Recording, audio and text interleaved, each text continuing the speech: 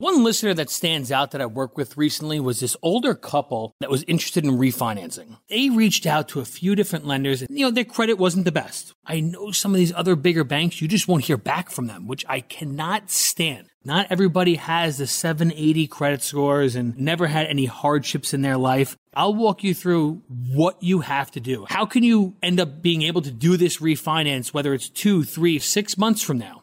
Back to that older couple, we worked with them for months and months to improve their credit. And we were able to get the loan done. We were saving them hundreds each month, thousands of dollars a year. Finally got themselves into a situation financially that they can handle and they could start saving money each month, saving for retirement. At the end of the day, they just could not be happier, which just put a huge smile on my face. We are United Faith Mortgage. Hey there, I'm Jamin Baxter, and I serve Moody Radio as the Director of Business Development.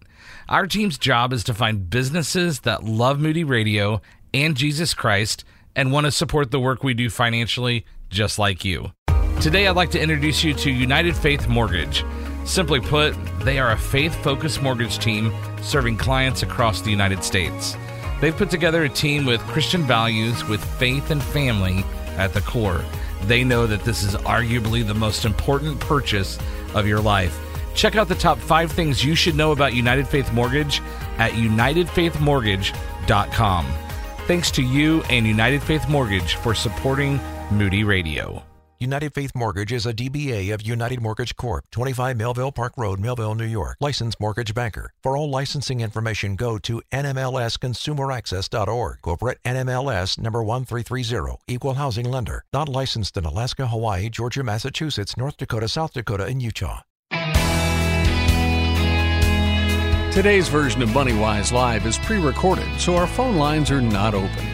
Have you ever thought if I made just a little more money, I could probably save more too?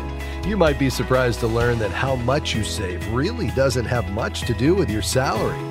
Hi, I'm Rob West. That's one of the key findings from some recent studies on people's saving habits and why some folks are successful at it and others, well, not so much. We'll talk about that. Then we have some great calls lined up, but please don't call in today because we're pre-recorded. This is MoneyWise Live, where biblical truth shapes our financial decisions. So, studies by the Employee Benefit Research Institute and J.P. Morgan first defined 3 different types or levels of savers. What they called low savers managed to put away about 2 to 3% of their salary. The next category, middle savers, banked 5 to 6% of their income. And finally, high savers were consistently saving about 9% of their salary. You'll notice that middle savers put away about 3% more than low savers, and high savers, well, 3% more than middle savers. Now, it might seem logical, but it's a misconception that low-income people save less on a percentage basis than those earning more money. But the research showed clearly that people often with identical incomes saved at different rates, and not necessarily more than folks earning less. Simply put, there is no link between income and saving. This helps explain what financial author Ron Blue describes as a consumptive lifestyle. The more you earn, the more you spend. Instead of banking all or at least part of a raise, you tend to just increase your lifestyle and your spending. It also may explain why savings rates tended to go up during the recent COVID shutdowns. As people saw their income threatened, they were galvanized to cut back on spending and save more. Of course, the Bible says we should be doing that all the time because we never know what the future may bring. In Proverbs 6, we find, "Go to the ant, O sluggard, consider her ways and be wise. Without having any chief, officer, or ruler, she prepares her bread in summer and gathers her food in harvest." Today, we might define sluggard as a lazy bones. And the message there is that saving isn't difficult. You just can't be lazy about it. It's easy to let your spending creep up as you earn more money. It takes discipline to prevent that. So try this. Pledge to bank any type of future increase you receive, whether it's a raise, a tax refund, or even a gift card. Go ahead and use the gift card on budgeted purchases, but move an equivalent amount into savings. And in the meantime, how do you move from being a low saver to a middle saver or middle to high saver? Well, the research showed that you can get the most bang for your buck by concentrating on 3 key areas. First, higher savers tended to focus their saving efforts on housing. That includes a mortgage or rent, taxes, utilities, and home furnishing. The second saving priority was food, both eating out and groceries. And finally, transportation, which includes vehicle purchases, fuel, and maintenance. Being consistently on the lookout for ways to cut costs in those categories could move you into the next higher bracket of savers. That 3% increase will have a huge impact over time. The research showed that retirement account balances of middle savers were twice as large as those of low savers. Now, here's something else that the research turned up. Actually, let me pose this as a question. What would you rather do? Save $150 a month, $35 a week, or $5 a day? Well, the researchers found that 4 times as many people chose to save $5 a day rather than $150 a month, even though it's the same amount. And that was consistent across the various income ranges. The bottom line, psychologically, it seems easier to give up something that costs $5 a day. Keep that in mind when you're looking for ways to cut spending. It's helpful to write down every penny you spend for at least a month. 3 would be better. As you do that, look for small repeat purchases that you can live without. You'll probably find that saving $5 a day is pretty easy. Just don't tell yourself that you're actually saving $150 a month. And if you need help with this, why not take advantage of our trained volunteer coaches? We've just graduated a whole new class of folks who are ready and eager to help you get on a budget, and they're all experienced in ways to save money. Just go to MoneyWiseLive.org and click Connect with a Coach. The service is free except the cost of a small workbook you'll need to get started. Well, that wraps up our topic today. 3 categories of savers. We hope it helps you move up to the higher category. You're listening to an encore presentation of MoneyWise Live. Today's broadcast is pre-recorded, so please keep that in mind. We're going to pause now for a brief break, but then we'll be back with more MoneyWise Live.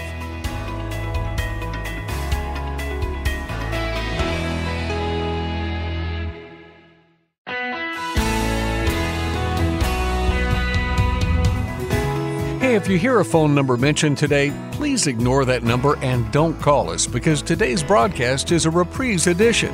But we think the upcoming information will help you and make you a wise steward of what God's given you. So please stay tuned. Welcome back to MoneyWise Live. I'm Rob West. So glad to have you along with us today. In just a moment, we're going to begin taking your calls and questions on anything financial, applying the truth of God's Word to what's going on in your financial life. Here's how you can be a part of today's broadcast. Just call 800-525-7000. That's 800-525-7000. You can also email us here at questions@moneywise.org. We try to take 1 or 2 of those questions each day. You can also jump into our MoneyWise community. It's inside the MoneyWise app, and you can post your questions. I'm in there periodically. Our MoneyWise coaches are in there answering and responding to your questions. You can also share something that might be an encouragement to the rest of the MoneyWise community. Again, it's in the MoneyWise app. Just download it in your app store today when you search for MoneyWise Biblical Finance. We started today talking about 3 categories of savers based on some new research that was just out from J.P. Morgan and the Employee Benefit Research Institute. You know, that always brings up the question, why are we saving? To what end? You know, if we recognize that we're managers of God's money, it all belongs to Him, and therefore we're stewards, and money's a tool to accomplish His purposes. And by the way, money, or the things that money can buy, has the propensity, has the ability to compete for our devotion to the Lord. So we need to be careful. We have to ask the question, how much is enough? And I think that's really key to any conversation about saving. What is our finish line? And so I think for each of us, we need to start on our knees and say, Lord, what would you have me to do? I think we need to start with our giving because that's going to break the grip of money. And then we need to think about provision for our family and the lifestyle that God's called us to. We want to live simply so we can, in fact, live generously. And I think we need to establish a cap, a lifestyle cap and an income cap that says, you know what, beyond this, we have enough. And I can't define that for you. I think you have to do that prayerfully, but both for income as well as your balance sheet, I think really challenging yourself through prayer, and if you're married, as husband and wife, deciding what is our financial finish line for both of those, income and net worth or balance sheet. That's a critical step to say, you know what, beyond this, Lord, we're going to give it all away. And our friends at the National Christian Foundation can help you with that, both in terms of giving, but also defining what that number is. I think also having a certified kingdom advisor is critical to that, because this would be somebody who understands God's word and can walk alongside you as you not only make wise investment and planning decisions, but as you think about things like capping your lifestyle and moving to greater and greater levels of generosity. And if you want to connect with a certified kingdom advisor in your area, you can do that on our website, MoneyWiseLive.org. Just click Find a CKA. All right, let's dive into your calls. Again, let's start in Pennsylvania. Marie, you're going to be our first caller today. How can I help you? Hi, thank you so much for taking my call. Yes, ma'am. So I have a question regarding rent versus starting a mortgage, but let me give you a little bit of background first. Okay. In 2014, my husband had the opportunity to take his dream job and became the executive director of a Christian camp and retreat facility. We took the job knowing that it paid significantly less than his corporate job that he was leaving, but we agreed to it because they offered on-site housing, a residency for us, and we would not have those expenses. Sure. Due to the pandemic and a lack of campers and retreat groups, the board last year made the tough decision to eliminate his position.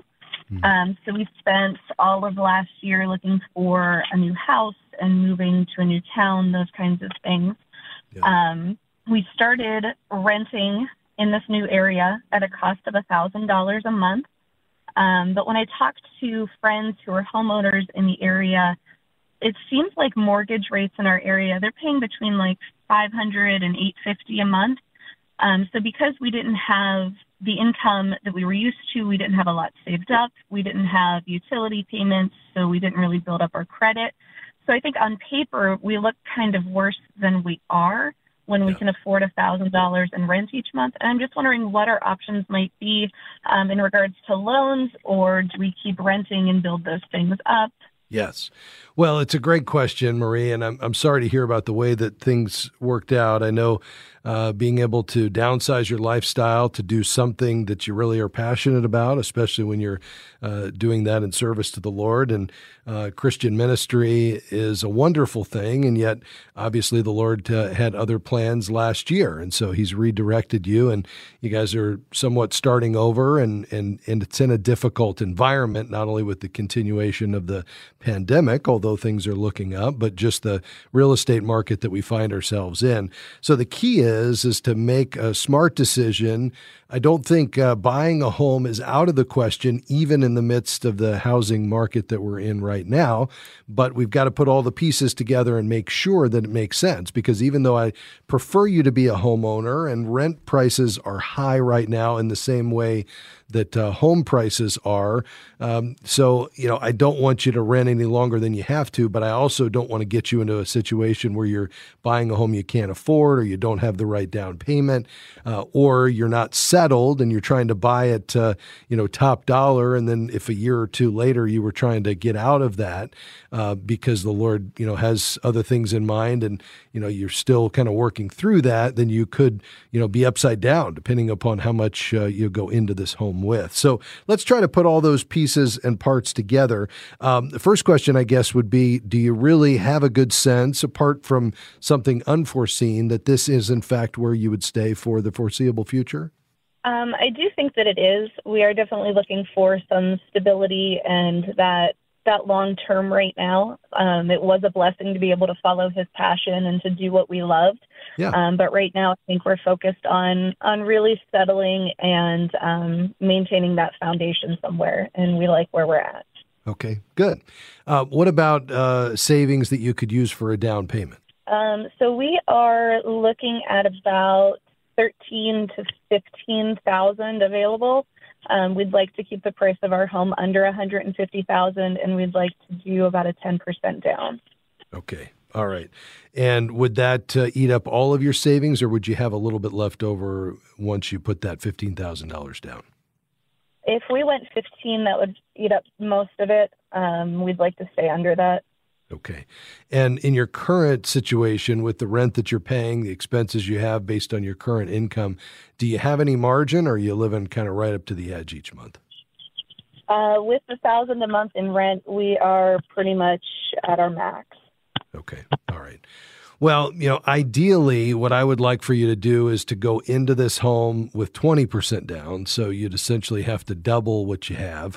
I'd also love for you to have at least a month's worth of expenses saved up beyond that, and then have some margin so that you could continue adding to that until you get to a goal of 3 to 6 months expenses.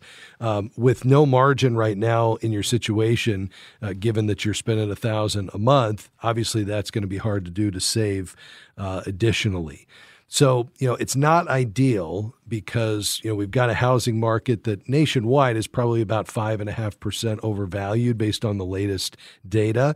We're not in a bubble situation, I don't believe, like we were in 08 and 09, because, we don't have the same lax lending standards that we had back then. We don't have, speculative construction of homes. In fact, we have not enough inventory in this country, and we've got significant demand with the millennials, incredibly low interest rates, and all of that has really driven this housing market to higher levels. I don't think the growth rates are sustainable, but I think we're going to see a cooling off as opposed to a bubble bursting. The reason we like to go in with 20% down is it's going to miss the PMI, which is going to be an added cost that does you no good. And secondly, if we were to see a downturn in the housing market, it gives you a good bit of cushion so that you'd never be in a situation to where you're upside down. Could you go in with 10% down? I'd at least want you to have a couple of months worth of emergency savings. So I think the starting point is to say, what can we do to dial back our expenses as much as possible right now so we could build up that at minimum 15,000 or 10% down and still have a couple of months worth of emergency savings to fall back on. The benefit here is that you would actually, if you can accomplish this and get approved for a loan program that would do this, you could actually save some money each month. Just make sure you add in the true cost of ownership, though, because you're going to need to start putting some things away for maintenance. You need to factor in any added cost that you're not currently picking up that might be built into your rent, like, picking up the trash and any other utilities. You've got to maintain the yard. That's probably covered for you. So you've just got to really take your time to understand what all those additional costs would be and make sure you will, in fact, be saving money. You're also going to want to get a real accurate estimate of what are the taxes and insurance, not to mention the utilities, just to see if there might be some increases over what you're paying now when you buy this home. So I'd want you to do a good bit of that due diligence and figure out if you can dial back your spending or increase income to get that emergency savings up. I certainly wouldn't want you to go any less than 10% down. And again, my preference is for you to wait and get to 20% if you can figure out a path to do that. In terms of getting qualified, I think the key is being able to demonstrate income. I realize it's not income that you've had a long time, but being able to demonstrate that you have good, reliable income. And if the ratios work and your credit score is there, you should be able to get a loan. The key would be to get at least 3 offers. I'd go to bankrate.com to look for those. So I think at the end of the day, Marie, if you can wait and really work on that spending plan and get this shored up so you have more savings, I would prefer that, but if you want to move ahead, just make sure you really count the cost and don't just assume you're going to be able to save money when you may not be able to. We appreciate your call. More to come on MoneyWise Live.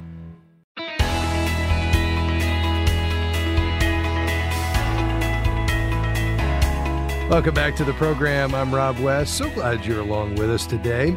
Today's program is pre-recorded, so I would encourage you not to call in, but I will tell you we have some wonderful calls all lined up in advance that I know you will enjoy. In fact, let's go to one of them now.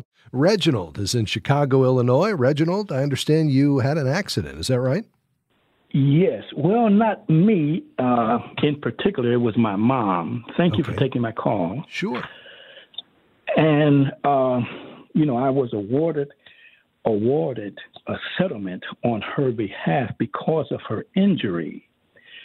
And I was told by the attorney, and I've asked him several times, do I have to pay taxes on this money? And repeatedly, they have said, no, it's tax-free money. And I guess I still have that question mark in my mind. They said it's tax-free. Yeah. Well, typically that is the case. I mean, it'd be worth checking with your tax preparer. It's a little different because you're getting the award based on an event that took place related to your mom. But generally, here's the way this works. It's exactly as it's been described to you. Money that you receive as a part of an insurance claim or settlement is typically not taxed. The IRS only levies taxes on income, meaning more wealth than you had prior. So because the idea of a settlement is to make you whole, you generally only receive enough payment to recoup losses. So any kind of medical claim you make to insurance, whether it's a part of a settlement you make after an accident or you claim for a medical appointment, won't be taxed. Where you could have taxes involved is when it involves a lawsuit.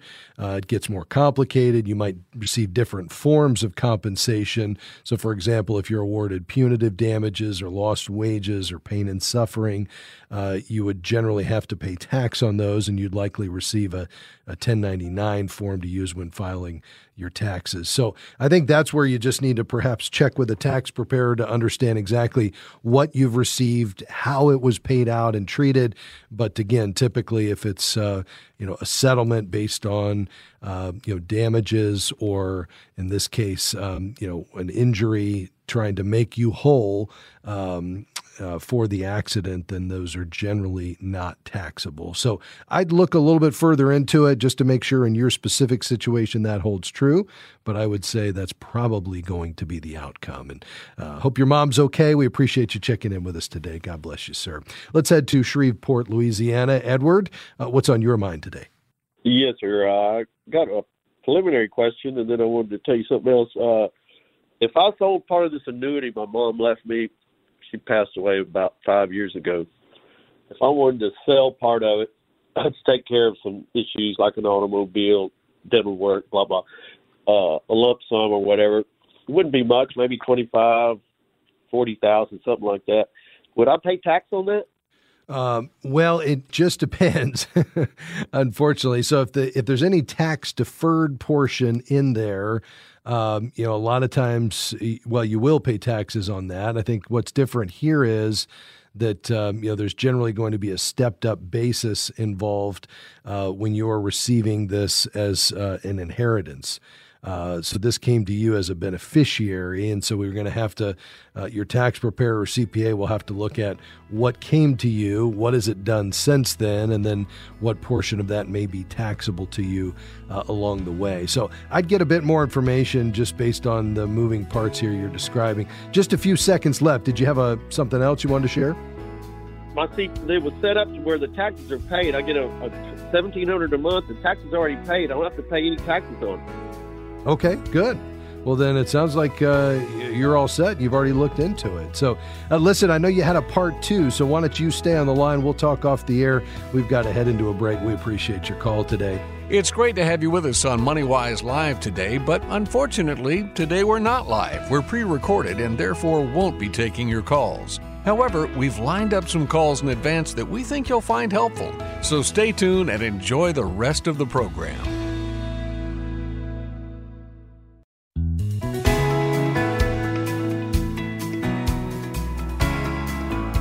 Welcome back to MoneyWise Live. So glad you're along with us today. We've got a range of questions coming up dealing with pensions and college and how to take care of needs out of an inheritance. But just before the break, we were talking with Edward in Shreveport, Louisiana.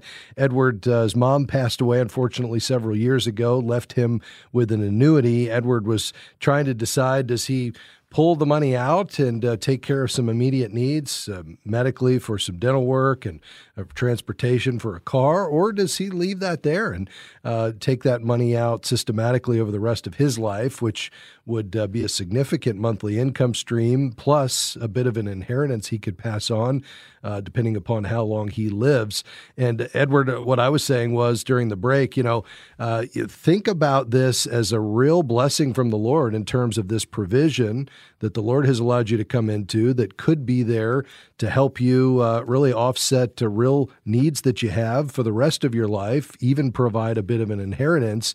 And what if you really kind of tighten the strings, if you will, on that monthly spending and funded some of these more immediate needs to the extent you have the ability to do so out of current cash flow and not pull this out? Tell me your thoughts. Well, like we were talking during the break, it's been my gut feeling the whole time, but between J.G. Wentworth and Peachtree, they've been courting me, and I'm resistant because I know my mother would, if she was standing right here, she'd say, son, like I told you since you were a little boy, you got to learn to budget yourself. And so that's probably what I'm going to do. And it's just that dental costs are so crazy. I'm just going to figure it out from here, and that'll enable me to quit being such a spendthrift and tied to my church and pray about it. And I appreciate all y'all's help. Well, absolutely, Edward. I want you to stay on the line. We're going to get your information. I want to give you a 6-month pro subscription to our MoneyWise app, which could actually help you start to track your spending, use the envelope system, and really have control over what's coming in and going out to make sure you don't go over budget in any one of these categories, whether it's eating out or, the discretionary or even some of the fixed expenses that you have. So stay on the line, but I'm encouraged to hear that you're following what you believe your mom would have had you to do and clearly wanting to honor the Lord in your giving. I'm delighted to hear you say that. And just in managing God's money well. I mean, that's what we all need to be doing. And I appreciate you sharing that with us. And I know our listeners have been encouraged by that. So stay on the line. We'll get you a pro subscription to the MoneyWise app, and I think that'll help you as well. Let's head to Missouri. Gary, you're next on the program. Go ahead, sir. Hi, thanks for taking my call. I have a question. I've got a company-paid pension, and when I decide to retire, I can have some options on taking a lump sum or a monthly payout, and I was wondering what you thought about that. Yeah, there's a couple of sides of this. I mean, the first is just the calculation, the internal rate of return that would be based on the present value of that future income stream on the monthly payout to determine what that actually is, and then comparing that amount to what they are willing to give you as a lump sum, just to figure out from a math equation standpoint, which is, better financially, which is going to allow you to come out ahead. And if you don't want to do that yourself, you could certainly seek out a certified Kingdom advisor that would help you kind of do that analysis, just to look at what are they offering you for the rest of your life, and would that pass on to a spouse or heirs if you died in a certain period of time, and then versus what they're willing to give you as a lump sum check. So that's the kind of math side of it. Then the non-financial side is just the peace of mind. Are you more comfortable knowing that you've got this check for life? And does that really match up with what your shortfall is on a monthly basis? So at least your expenses are covered to maintain your lifestyle. Or is this money that would kind of be extra over and above other income sources covering your lifestyle? And therefore, it's not as much of a concern because for some folks, they don't like taking on even a minimal amount of risk based on investing that lump sum on a conservative basis. And, if we were to get into a recession and a portion of the portfolio was down a good bit for, a couple of years, would you be able to weather that? Is that going to cause you some concern? And if not, then I think that's great. And the benefit of taking the lump sum is you have access to the money. because if you had a major expense in the retirement season of life, which would probably be medically related or long-term care related, you could actually tap those funds as opposed to the monthly payout, which obviously is not available because you can't touch the principal. So I think you've got to just kind of think through both the financial side, the calculation, as well as the non-financial side, the peace of mind, your willingness to take a little bit of risk, and your desire to be able to access the principal if you need it, and then put all that together, make it a matter of prayer, and see what the Lord would have you to do. But tell me your thoughts on what I've just shared. Is there any protection if you do take a monthly payout if the company goes bankrupt or anything? Is that protected anyway? Yeah, I mean that's one of the concerns. With a pension. Obviously, there is the Pension Protection Act, which protects retirement accounts and holds companies that are underfunded accountable. And, there is some protection there, but depending upon what the outcome of the company is, it may not be, completely protected. So you'd want to understand that, before you go into it. So I'd encourage you, Gary, to reach out to a certified Kingdom advisor there in Missouri who could perhaps help you as just a third party, make this decision in light of your overall financial situation by looking at, what else you have in terms of assets, what your income needs are, what's being offered to you, and, help you really work through it and make a decision you can feel good about. You can find someone in your area on our website, MoneyWiseLive.org. And we appreciate your call today, sir. Let's head to Columbia, Illinois. Bonnie, you're next on the program. How can we help you? Yes, I'm retired. I have no debt. I live comfortably on my Social Security. Dip into my retirement money occasionally, but rarely. But what I'd like to do is take that out of my retirement completely. I would pay the taxes on it, put it into I would do that because at the end of the year at tax time, I usually get most of that back because of my income. So that way, when I am gone, my daughter, who's my beneficiary, if I wait and she takes it out, she's going to be charged taxes on it herself. And I assume that they will use that as income. So I'm just wondering if I'm able to do that. Take it out, put it into a savings with both our names on it. And that way, if I do need it, I can get it quickly if I'm taking a trip or something like that. Or when I'm gone, it will automatically be hers. Sure. And Bonnie, how much is it that you'd be looking to take out? It's about $61,000. Yeah, the problem is that that's all going to be taxable to you in 1 year. Or if you took it over 2 years, 2 years, let's say you split it in half, which means that, your low income that has allowed you to get refunds each year is probably going to disappear and you will be paying some tax on it. Now, potentially at a lower rate overall than your daughter would be down the road. But I don't think generating that kind of tax bill right now makes sense.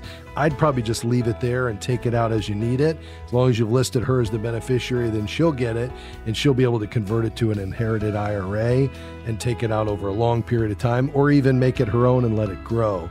I think that's going to be your best bet, but talk to your CPA just to get a second opinion. We appreciate your call. Stay with us. We'll be right back.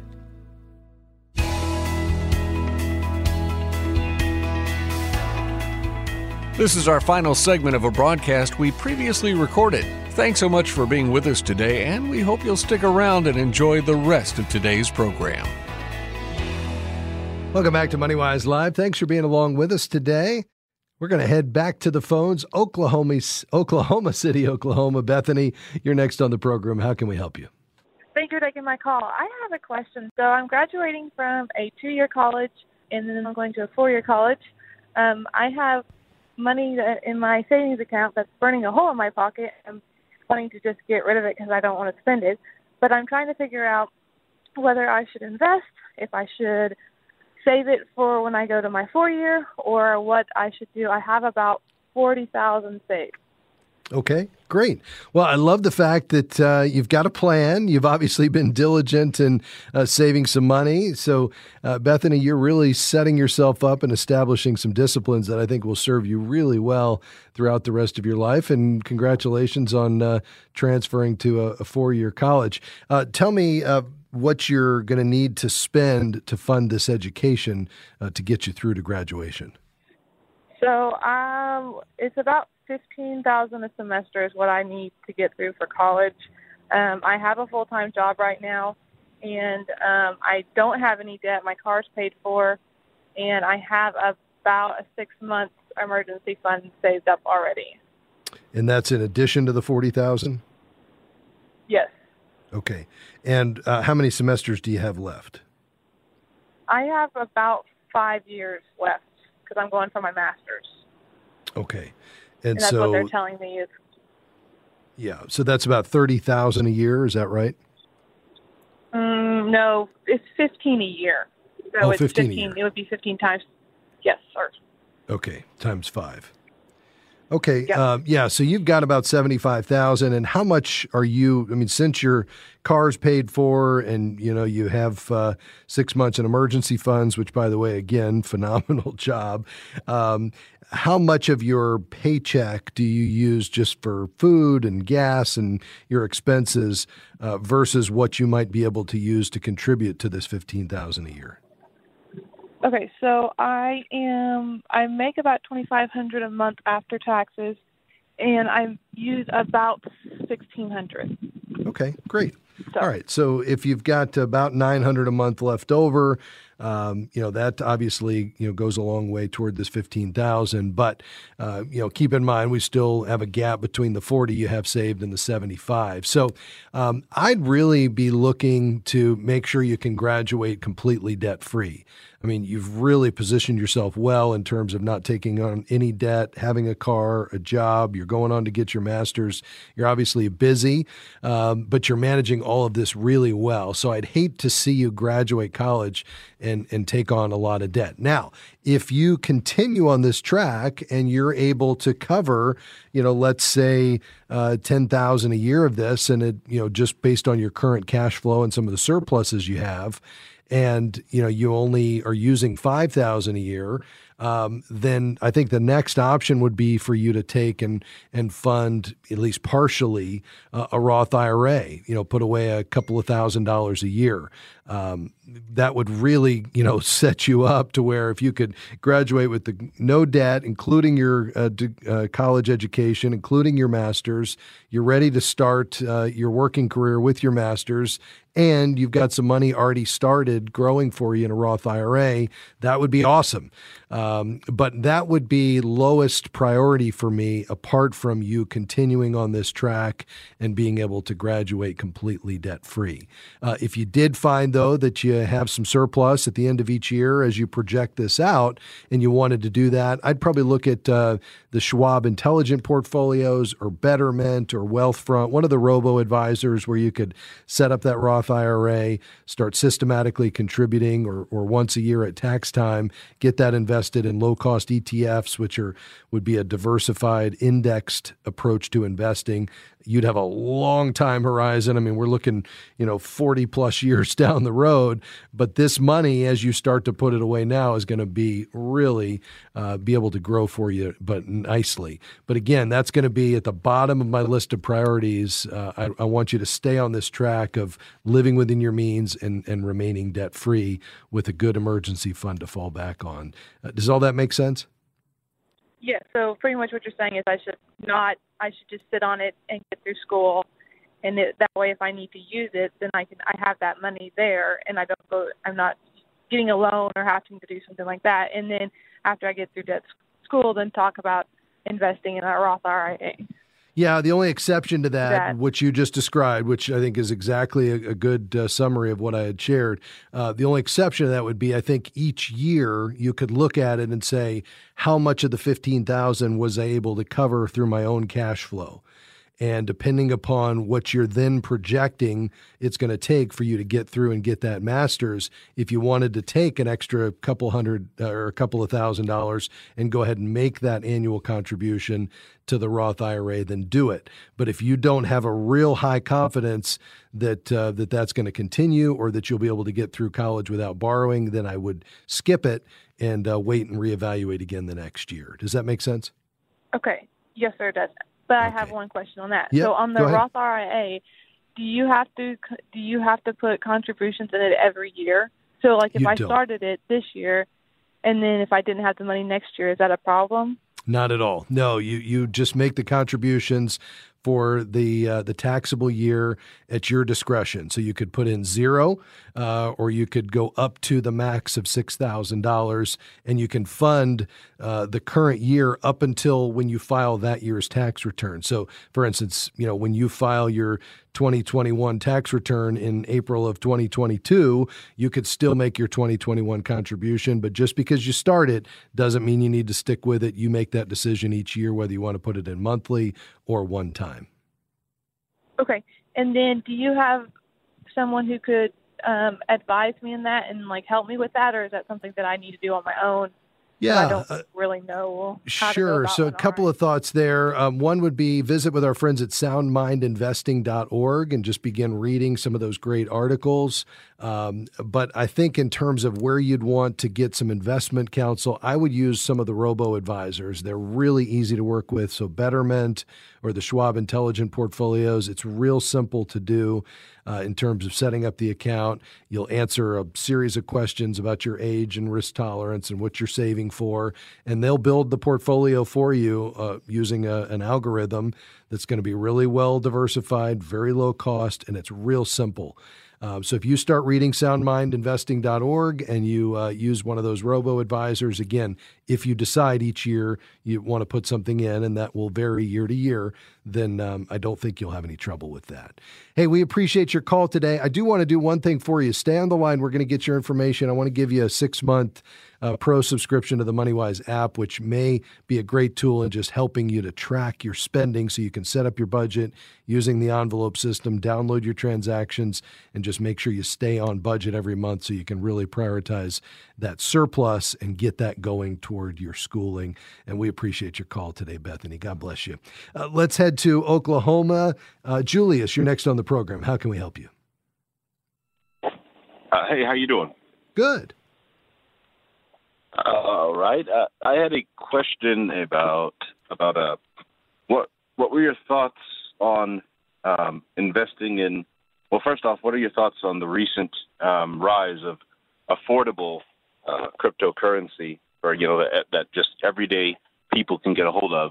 What are your thoughts on that? And also, would you think it would be wise to speculate on some affordable cryptocurrency, not like obviously throwing in thousands and thousands of dollars on something that could fall through, but if you had some extra money, putting some into some of these more attainable cryptocurrencies that are bringing about returns for people? Yeah. I'm not a big fan, Julius, for a couple of reasons. I think the cryptocurrencies are here to stay. They're kind of a sign of the times and very consistent, I think, with where we're headed in our global digital economy. And I think the technology behind them is here to stay, but not as an investment. Perhaps as a means of exchange, and we'll see, just kind of what role they play in our monetary system and economy moving forward, given that they're unregulated, no central bank. They do have a number of issues just in terms of cybersecurity and a whole host of other issues. But as an investment, I'd stay away. Number one, as a rule of thumb, I tend to say let's only invest in things that we can explain. And number two, there's just way too much volatility. I realize they've been up, in terms of their returns in a very short period of time. But as a manager of God's money, because it all belongs to Him, I think the best way to describe a biblical approach to investing is through the words steady plotting. And investing in cryptocurrencies is anything but steady plodding. So I just would stay away from the speculative category altogether, and that's clearly where this would go. So even though it's not as exciting to kind of take a more tried and true long-term approach, I think that's the biblical model. Again, as we manage God's money, all of our money should be used against God-given goals and objectives and priorities. And so we need to pray and say, Lord, what would you have me to do? Starting with our giving and then our provision and saving for the future and paying down debt. And I just don't think speculation with high-flying, extremely volatile investments has a place in a steward's portfolio. That's just kind of my perspective on it. So I appreciate you checking in with us, and I realize it can be quite tempting, especially when you're reading all the press about what's going on. But I'd watch it from afar, and I certainly wouldn't get into it as an investment. We appreciate you checking in with us today, sir. Well, that's going to do it for us today. So glad you were along with us today as we apply God's truth to what's going on in your financial life. Let me say thank you to my team today, producing Deb Solomon, engineering Amy Rios, on research today Jim Henry. Our call screener today was Aaron Julian. Let me remind you that MoneyWise Live is a partnership between Moody Radio and MoneyWise Media. We're also listener supported, so if you'd prayerfully consider a gift, just go to MoneyWiseLive.org and click the donate button. This is where God's Word intersects with your financial life. Come back and join us next time, will you? God bless you.